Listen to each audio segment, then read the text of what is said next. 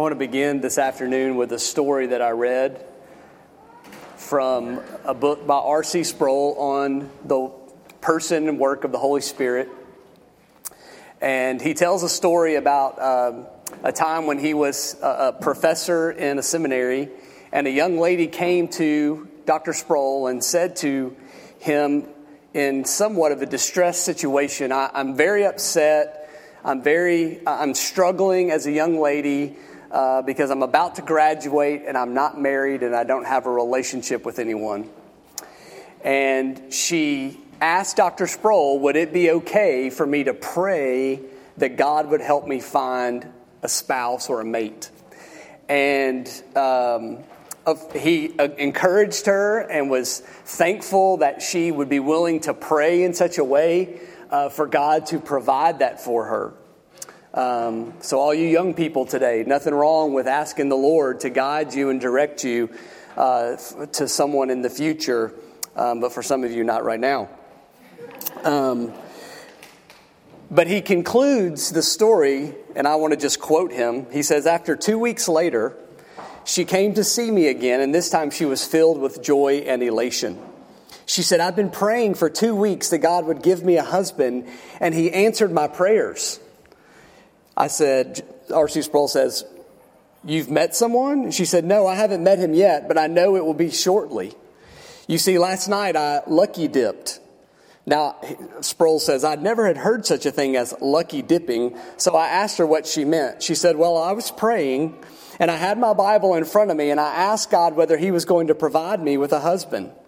I closed my eyes, opened my Bible at a random place, put my finger on the page, and when I opened my eyes, my finger was pointing to Zechariah 9:9, which says, rejoice greatly, O daughter of Zion. Shout aloud, O daughter of Jerusalem. Behold, your king is coming to you. Righteous and having salvation is he, humble and mounted on a donkey, on a colt, the foal of a donkey. She says, that was God's answer to my prayer. The Spirit revealed to me that I was going to be married. Now I want to start off our time together today to be encouraged in a couple ways from this story. Number one, because this young lady desired for the Lord to direct her in her search for a husband. We have to celebrate that. We also have to celebrate the fact that she was willing to seek the Lord in prayer and go to God's Word to get wisdom and direction in such a way. The problem that I have with her method and how she and R.C. Sproul goes through this is her confusion about how the Holy Spirit works in the lives of believers. She used the Word of God and the work of the Holy Spirit, or was trying to in this moment, to use it in such a way as if it was like the Powerball or the lottery balls just popping up in a random order to provide the blessings that she wanted. She clearly was hoping that God would give her this answer by just randomly sticking her finger on a page of Scripture. I don't know if you were like me as a kid, but I used to do the whole like globe on your desk thing, and you spin it and you stick your finger there and you're like, that's where I'm going to live one day. Anybody do that, or was that just me? Okay, it's fine. You're just embarrassed. It's all right. So what we want to think about today is what is the method in which we understand the work of the Holy Spirit in relationship to the Word of God that's been given to us. Because that's what Paul is trying to help the Corinthians understand, how the Holy Spirit works in conjunction with the Word of God. Because as he's told us, he's trying to help them understand that the true mystery of the gospel resides in understanding and comprehension by those who have the Holy Spirit. It's the Spirit of God that reveals the Word of God that helps us understand and comprehend. And so we've looked now for a few weeks at this passage in 1 Corinthians chapter 2, verses 6 down to 16, watching Paul kind of build his argument as far as the reception of the gospel of God's Word. We looked at how people receive it, both those who receive it as mature and those who reject the message. And we kind of asked that question, well, why does that happen? And last week, I tried to give us a primer on the Spirit of God so that we might understand more clearly, in a very foundational level, how the Holy Spirit works, just in general. How He exists as the third person of the Trinity. How He's invisible yet fully God, working in our lives throughout all of history, but most particularly within us. And so today, what we're going to focus on particularly is the meat of this passage, verses 12 through 16. How exactly has and does the Spirit of God work in the lives of believers so that they might understand this mysterious message that God has given us that we call His Word, or most particularly, the gospel of Jesus Christ. So the title of my message in this part 3 of this little series is Behold the Spirit's Work. Behold the Spirit's work. I want to start off with a quote from Joel Beeke. He says, "The reality of divine communication pervades and undergirds the entire Bible. This fact is all the more important when we remember that the God of the Bible is invisible in essence. Since we cannot see God, we must hear from Him if we are to know Him. The more than 800 repetitions of thus saith the Lord in the Bible gives us great assurance that the invisible God has made Himself known." As we come to understand and respect the Word of God and the work of the Holy Spirit in revealing the Word of God to us, we find great comfort in knowing that God communicates to man through the written Word of God. That we have it so that the Lord can guide us, so that we can be directed toward Him in relationship. And this is the focus that we are going to look at today in verses 12 down, really verses 10 down to verse 16. So as we begin today thinking about the Spirit's work in the world, particularly in regards to the work of God or the Word of God, let's first think about what we read about God. What we read about God. If you look back in verse 10, which I didn't spend a whole lot of time on last week, Paul says these words. Marion read this for us. He says, "These things God has revealed to us through the Spirit. For the Spirit searches everything, even the depths of God. For who knows a person's thoughts except the spirit of that person which is in him? So also no one comprehends the thoughts of God except the Spirit of God. Now we have received not the spirit of the world, but the Spirit who is from God, that we might understand the things freely given us by God." Now when you read Scripture, particularly in the New Testament and in a lot of the letters, you oftentimes have to pay very close attention to the details. Okay? Because in this passage, Paul jumps back and forth in his pronoun usage, referring to the work of the apostles and the Spirit, and the work of the Spirit in the church as a whole. And we have to be very careful and very clear. What we have looked at from this point forward, or up until this point, is a general understanding of the Holy Spirit's work in the church. But what we're going to see today is how Paul narrows that focus down. Generally, the Holy Spirit working in all believers, but most particularly, how He worked in the apostles, in and through the apostles, to bring us the Word of God. In other words, He defines for us the special revelation of God that has been given to us in the written Word of God. Or we would call that the inspiration of God. So for example, in verse 10, these things, he says, God has revealed to us through the Spirit. For the Spirit searches everything, even the depths of God. Well, generally, these things God has revealed to all people that have the Spirit. They have this understanding, this revelation. But most particularly, Paul is talking about the divine revelation that God gave the apostles and the writers of the Old and New Testament through the power of the Spirit, whereby they were inspired to write the very deep theological truths about God. So in other words, you could read verse 10 in this way. These things God has revealed to us, Paul and the apostles, through the Spirit. That the inspiration of the Word of God is what we call that, is how these writers produce the words of God given to the church. And while we would say that God reveals or illuminates the Word as we read them, initially they were revealed to specific people throughout history so that we might possess the words of God for man. Similarly, in verse 12 reads, "Now we have received not the spirit of the world, but the Spirit who is from God, that we might understand these things freely given to us by God, and we impart this in words not taught by human wisdom, but taught by the Spirit." Well, who's he talking about there? Well, generally, all believers have received the word or the Spirit of God, not the spirit of the world. We would make that acknowledgement. But most particularly, Paul is speaking of the apostles because as they received the Spirit of God, God so used them to give them comprehension, and they imparted the understanding of God and His Word to us through divine inspiration. So therefore, Paul is doing what he has done now for an entire chapter. He is validating and authenticating his message that he has preached in comparison to the critics of his ministry.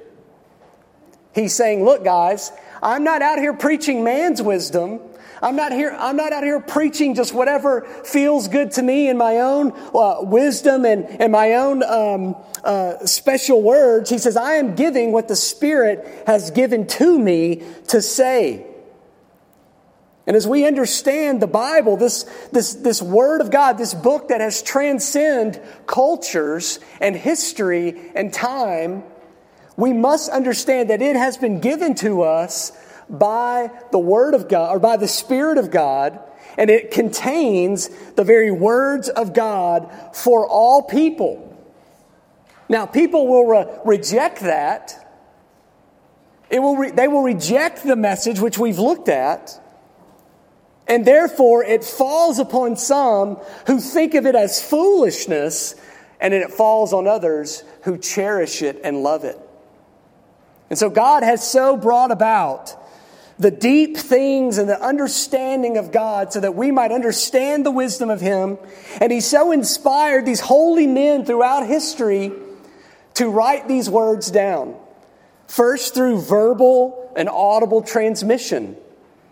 We have a clear history that tells us that before things were written down, things were spoken, an oral tradition that passed throughout history.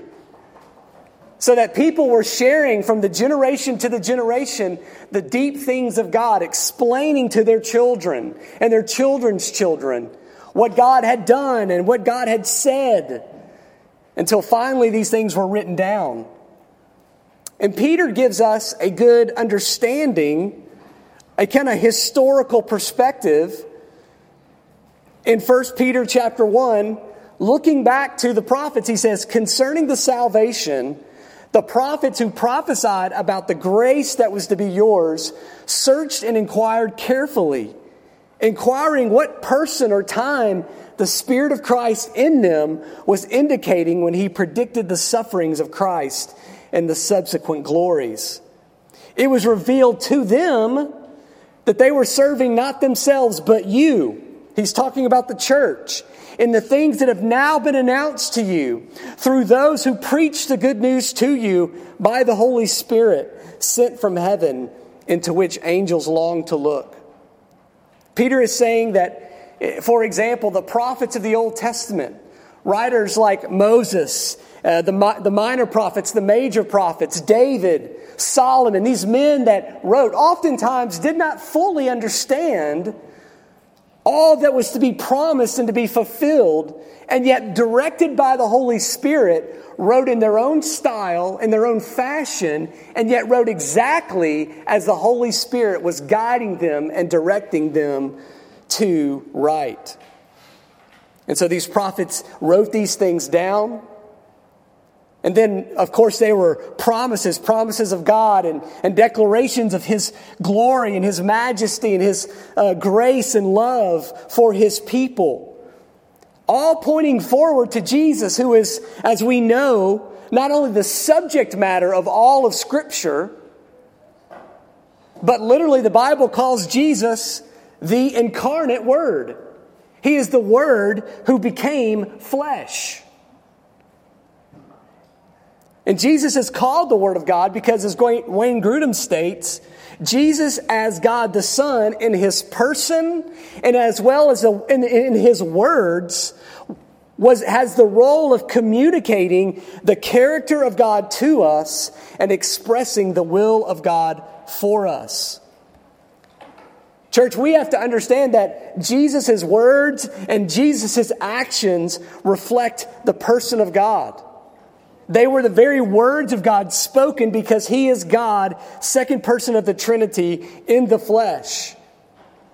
And His life was recorded and documented by the gospel writers. And eventually the apostles come along, writing letters to the New Testament church, all under the inspiration of the Holy Spirit. And the summation of all these components, of all these books and all these things written are consistent, and they're valid, and they have authority, and they have clarity, and they all point forward and point backward to what God has done and what He is doing in Jesus. And this is the special revelation of God that was inspired by the Holy Spirit so that we might understand Him. I want you to consider a diary or a journal that you might have or might have used in the past. And in that journal and that diary, you engage in thoughtful reflection of your life, a recollection of the events that you've experienced. And that diary is written with your own hand, using your own words to describe the events and communicate your thoughts and feelings. And that diary is authenticated by the very penmanship that you write with, so that people could literally authenticate that diary as belonging to you based on the way in which you write every letter. And not only could it be authenticated by your penmanship, but by your vocabulary and your writing style. And its contents come from your mind and express your emotions, communicating intimate details about your life. And to read another person's diary reveals mysterious truths about something that has been previously undiscovered. And when we see the revealed Word of God and the story of God and all it's been given to us, we understand and know Him more in a way that we could not understand Him. And the comparison that Paul is making to the Corinthians is you are falling into this trap that man's wisdom can lead you to understand God when only truly the Holy Spirit leads us to understand God. Because He has divinely inspired the story that was written of Him so that we might know Him. And in church, we have to understand that story doesn't have to change. Because it's been divinely inspired by God through the writings of these holy men, through the penmanship of the Holy Spirit, in which it reveals the purposes and the plans of God, we have to understand that it's unchangeable. It needs no correction. It needs no alteration so that we can capitulate to the different scenarios of history.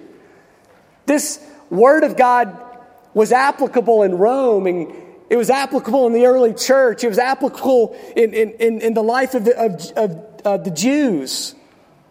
And it's applicable throughout history, even today, so that we can understand and know God as He communicates Himself to us. So whether it's through the prophets and the prophetic word, or the incarnate word, or the gospel word, or the word to the church, the inspiration of the Scriptures is for us to know. And I can't help but challenge you that in a culture where we live in this day and time, It's not a new temptation. It's not a new challenge for the church today. It's been a challenge throughout, is that Christians are constantly tempted to go to some other source for help in their life outside of the inspiration of the Word of God. As if there's some other revealed word for you out there that the Bible is not going to give you. And when you go to some other source, finding some spiritual guidance and wisdom, you are declaring with your thoughts and your heart that the Bible is insufficient. That it's not worthy enough. It's not valuable enough. I have to use some appendix to the Bible to make God reveal Himself in a better way, a clearer way, and a more sufficient way. And folks, that is a lie from the devil. Because the Word of God is clear. It provides a clarity by the Holy Spirit. It doesn't mean that it's easy. Some of the Scripture is difficult.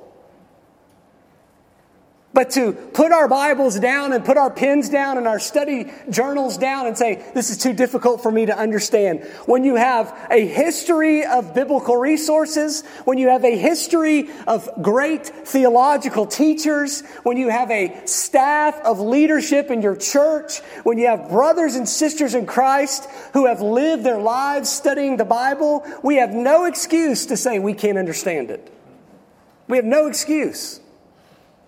Because the Holy Spirit has provided all these ways as the inspiring agent of God's communication to fallen man. We have what we need. Let me ask you to turn to Psalm 19. Hold your place there. Psalm 19, turning into the middle of your Bible. You cannot miss the book of Psalms.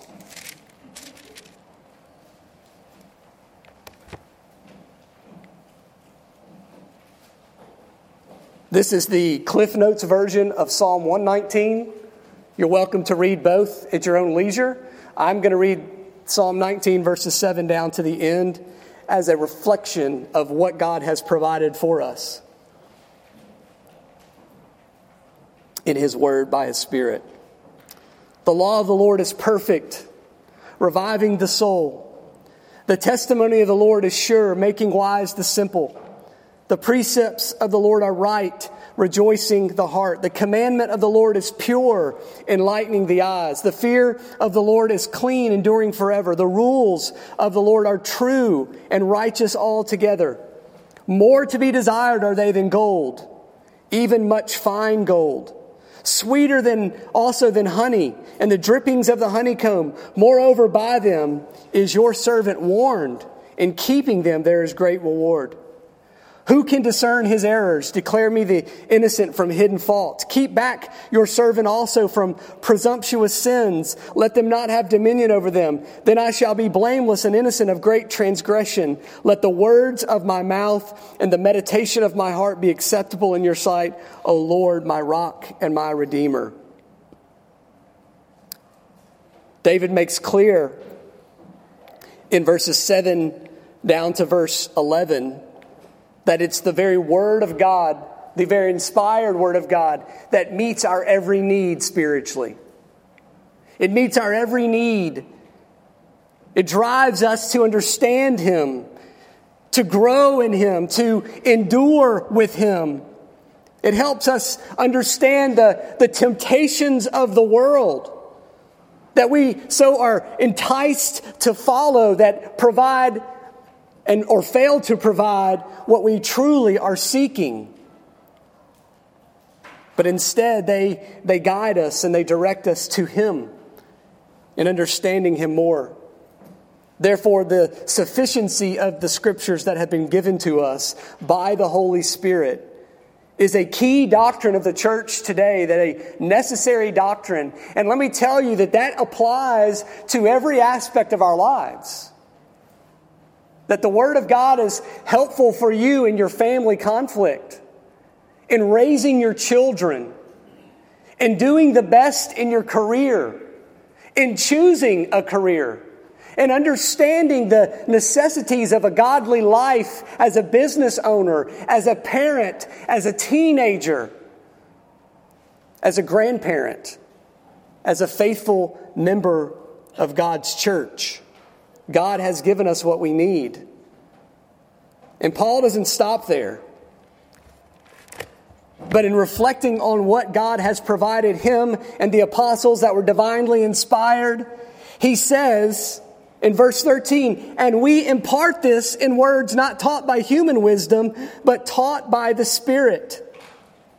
Paul says, I'm not guilty of taking the treasure and digging a hole and pounding that treasure down and covering it up and knowing exactly where that treasure is. He says, I'm sharing the treasure with everyone else.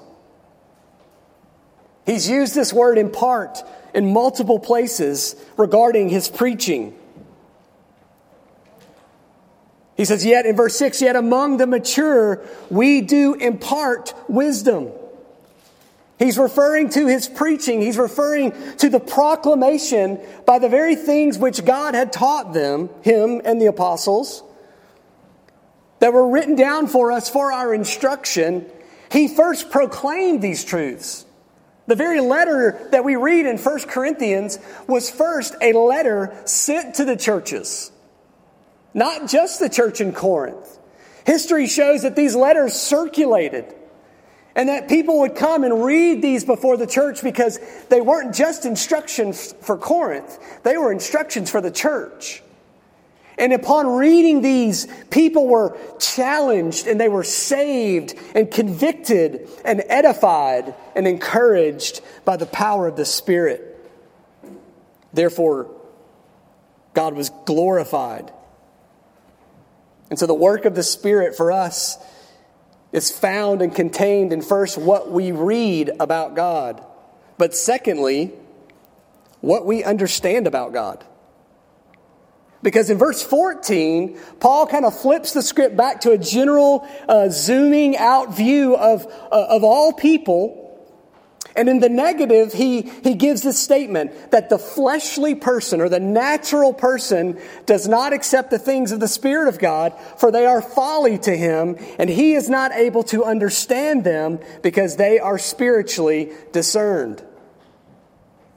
We could say then that the Bible teaches us that the Holy Spirit is not only the inspiring agent of God's revelation, but he is the illuminating agent of God's revelation. God revealing himself, the truth of who he is. Not only does he reveal himself, therefore we find it in God's word, but as we read God's word, he shines a light upon the believer so that we might understand it. So therefore, hypothetically, the person described in verse 14, the natural person who does not accept the things of the Spirit, does not accept them because they reside in darkness. Matter of fact, R.C. Sproul writes, the Spirit acts as a searchlight and shines on the text of Scripture when we read it, giving us the capacity to understand the meaning of it. When this happens, we see the truth of God intensely and sharply. He says every one of us who is a Christian has had this experience sometime in his or her life. We are reading from the Scriptures and suddenly a particular truth seems to jump off the page and pierce our souls. This is the work, church, of illumination. And that illumination comes in an initial act which God, through the power of the Holy Spirit, applying the work of Christ, brings about conviction of sin in our lives. Jesus said in John chapter 16 that the Spirit will come and he will convict the world concerning sin and righteousness and judgment. Concerning sin because they do not believe in me. Concerning righteousness, because I go to the Father, and you will see me no longer. And concerning judgment, because the ruler of this world is judged. That illuminating work of the Holy Spirit, first coming at conviction of sin, when the intersection, like waves crashing on the shore, of the beauty of God's holiness and His truth, comes crashing against the depth of our own sin.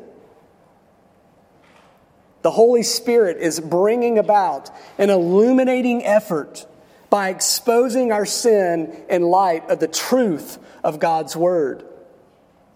And as He exposed it and we began to see this violation against God's holiness, He moves beyond that in saving us to a continual illuminating effect in our sanctification. So we have conviction, we understand the mystery of the gospel, who Jesus is, why He was crucified and died, why it's important that He rose again, how He's the only way, truth, and life. And then by there, the Holy Spirit saves us to trust in Jesus alone. But He doesn't stop there, because day by day, as we mine the pages of Scripture to learn and grow, He is making us aware and understand all that God has revealed of Himself. And notice I didn't say He is helping us reveal all that God is. Because we don't know, even in the Scripture alone, all of God. It's impossible for us to comprehend the full understanding and nature of God. We only have what He has revealed about Himself through the Spirit in His Word. Only the Holy Spirit Himself knows the depths of God. We could not comprehend it in our finite being. But this illuminating work continues. It brings about great spiritual change so that you and I have hope in the power of the Holy Spirit at work in us. That God is changing us. He's molding and shaping us. Sometimes it's discouraging at times because you don't feel day by day that God is changing you until you realize in a long life of Christianity, looking back, you can always look back and see the change. You can always look back and see. Sometimes we grow in such despair of the temptations, we forget that we overcame the temptations, and those temptations were overcome by the Spirit of God living in us. So the work of God illuminates and shines the glory of the knowledge of God in the face of Jesus Christ, as it says in 2 Corinthians. I would encourage you to look at this passage, write it down, 2 Corinthians chapter 4, verses 3 through 6. It's reflective very much of what Paul is saying in our verses today. It says, even if our gospel is veiled, it is veiled to those who are perishing. In their case, the God of this world has blinded the minds of unbelievers to keep them from seeing the light of the gospel of the glory of Christ, who is the image of God. Notice there that in Paul in 2 Corinthians, he's reflecting on how the permeating, corrupting world and the evil that exists plays a part in blinding the minds of unbelievers. But in 1 Corinthians, in a concurrent way, he's also saying, and yet they don't believe because they don't have the Spirit of God to help them believe. Two different forces all working together. But he says, in continuing in verse 5, for what we proclaim is not of ourselves, but Jesus Christ as Lord, with ourselves as your servants for Christ's sake. For God, who said, let light shine out of darkness, has shone in our hearts to give the light of the knowledge of the glory of God in the face of Jesus Christ. Day by day, we are being transformed to understand the knowledge of the glory of God in the face of Jesus Christ by the power of the Spirit in us. So you should not despair. If you don't feel that you are a literate, knowledgeable person in biblical truth, let me encourage you in your discouragement. Because there is always a process of growth and transformation that is happening. That from the very moment you become a believer, you are growing in that knowledge of the glory of God in the face of Jesus Christ. And you will continue to grow as you seek the treasure of God's Word as the Spirit illuminates the text for you, you will grow. And it's the only way you grow.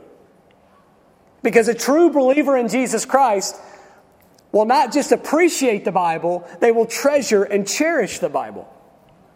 And they will not just treasure it as an ornamental book on their shelf, they will treasure it for all the wisdom that it contains.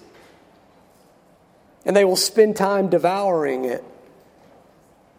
And so the Spirit will help you understand it. The Spirit will empower me and the elders of this church to help you learn more about God's Word. Your brothers and sisters in Christ who also have the Spirit will play a part in your spiritual growth and transformation. That's why we're called the church, the assembly of believers, because we all participate together. But we need to be careful, because in our participation and cooperation with each other, let's not forget that it's only by the power of the Holy Spirit that we can grow, that we can be saved, that we can know and comprehend the Bible. It reminds me of the story recently that Amy and I have been fascinated with. In 2018, the 13 boys that were trapped in a cave in Thailand. We watched a documentary about it. They just now came out with a movie about it. 13 boys trapped in a cave in Thailand. Rainwaters came in. The rainy season came early. The cave filled up with water.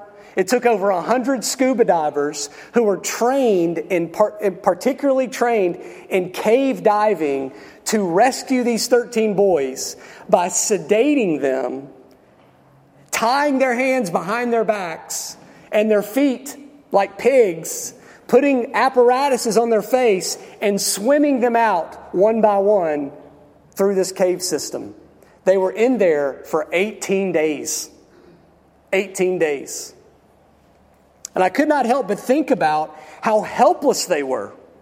They had no skills or ability to dive into the water and swim their way out. Literally, the amount of water that was pouring into the cave caused such a current within the cave system that it killed 2 of the divers trying to rescue the boys. That's how dangerous it was. That's how helpless they were. They were there by themselves with their coach, who looked like a boy portrayed in the movie. And they were there helpless, unable to free themselves. And yet by God's mercy, one by one, they were retrieved and brought home to their families. All 13 boys lived, or all 13 people lived. They escaped the dark abyss of that cave. And I can only imagine the moment that's portrayed in the documentary, that's portrayed in the movie, where they're sitting there up on this elevated bank, now for 18 days, and the first light shining from underneath the water comes forth, showing them that there's hope of rescue. That there's hope, that there's a way of escape. There's a way to exit this cave, to survive this ordeal in their life. And folks, this is exactly what the Holy Spirit does in our salvation. In illuminating the truth of the gospel in light of the darkness of our sin, showing us our need for Him. And He saves us by the power of this work of Christ. It illuminates the Word to us so that we might grow in Christ until Christ returns. And so the Holy Spirit works in such a way that in ways in which we read the Word of God, in ways in which we understand the Word of God, and lastly, in ways that we are comforted by God and His Word. In ways that we are comforted. The Bible tells us that the Holy Spirit is a comforter. And I've never read these verses before until this week and understood them as a way in which God comforts us. In verse 15 it says, "The spiritual person discerns or judges all things, but is himself to be judged by no one. For who has understood the mind of the Lord as so to instruct him? But we have the mind of Christ." The Spirit is not only the agent of inspiration and of illumination, but He's lastly the agent of identification. Because what the Spirit does is He reminds us, He gives us confidence and hope that we belong to God by identifying whom we belong to. Paul is under great scrutiny and criticism by the critics of Corinth, who have so demeaned his ministry. And he gives these comforting words for us as believers that the spiritual person discerns all things. Why? Because we have the Spirit of God helping us understand spiritual truths, but is himself to be judged by no one. What does he mean? Well, in relationship to the Christian, we stand in a world that is evil and corrupt. And what do we notice about the world around us? They love to criticize those who follow Christ. And they judge us. And they say, oh, you're reading that passage wrong, and you don't understand Jesus was just a historical figure. Or you're disillusioned to the idea that Jesus is really just a myth in your own mind to make yourself comfortable and feel better about yourself. Religion is a joke of the human psyche. And we come under great criticism ourselves. And Paul refutes that argument by simply saying, what do these people who are not spiritual know about spiritual things? How do they understand the spiritual transformation of Christ? How can they judge you? How can they make such comments about you and I when they are not possessed by the Spirit of God? That's why they speak foolishness. That's why they look to the Word as foolishness, because they cannot discern spiritual things. But instead, as the Holy Spirit's work of identifying and comforting us as believers in Jesus Christ, He reminds us that we have assurance in Christ, that we belong to Him, and the Holy Spirit in His presence becomes evident in our lives as that mark of assurance. Let me say it this way. If you doubt that you belong to Jesus, if you doubt that Christ is truly your Lord, look for the evidence of the illuminating work of the Spirit in your life. If you look at the Word of God and are disinterested, if you look at the Word of God and you have no idea what's happening, then you probably don't belong to the Word of God or belong to Christ, because the Word of God seems foolishness to you. It seems folly. It seems ridiculous. It seems like a joke. And many people in churches today are very much that way. They'll respect the Bible because people in their life loved it. They'll respect the Bible because it's part of their social acceptance, but they don't treasure it.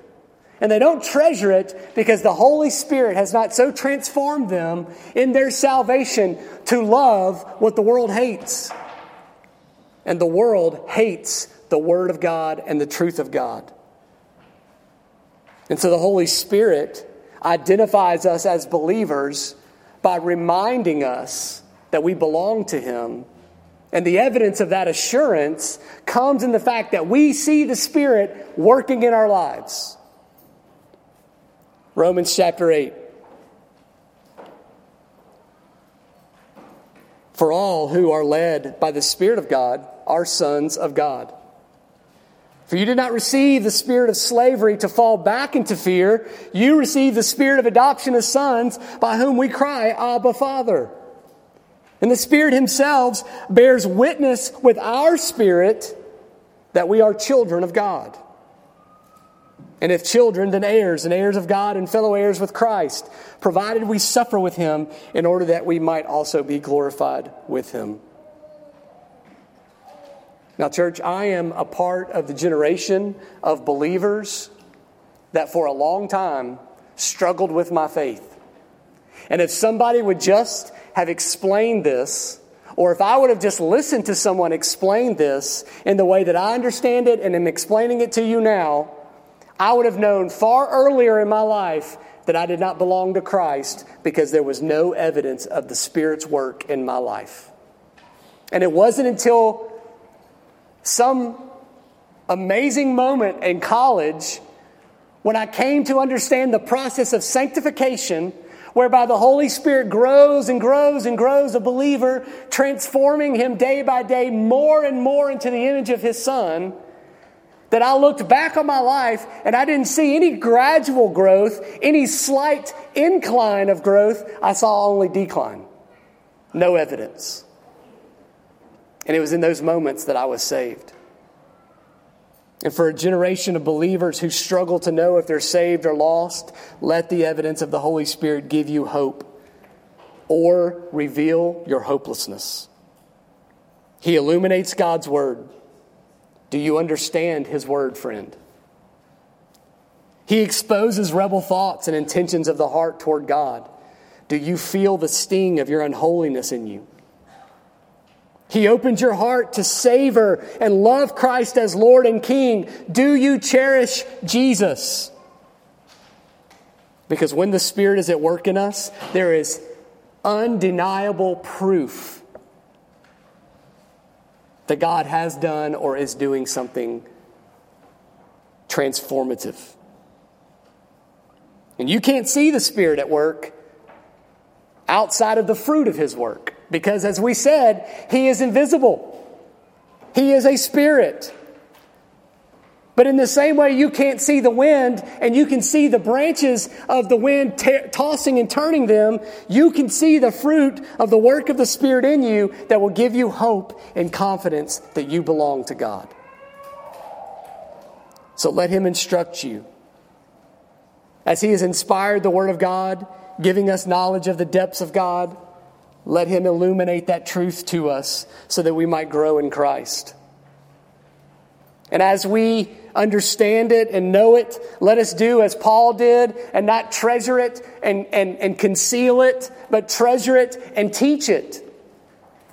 So that as Paul proclaimed the glorious truths, what we learn about the Bible, even its very small and minuscule forms, let us also make disciples of all nations, baptizing them in the name of the Father, Son, and Holy Spirit, and teaching them to observe what I've commanded you. That's our role. That's our responsibility.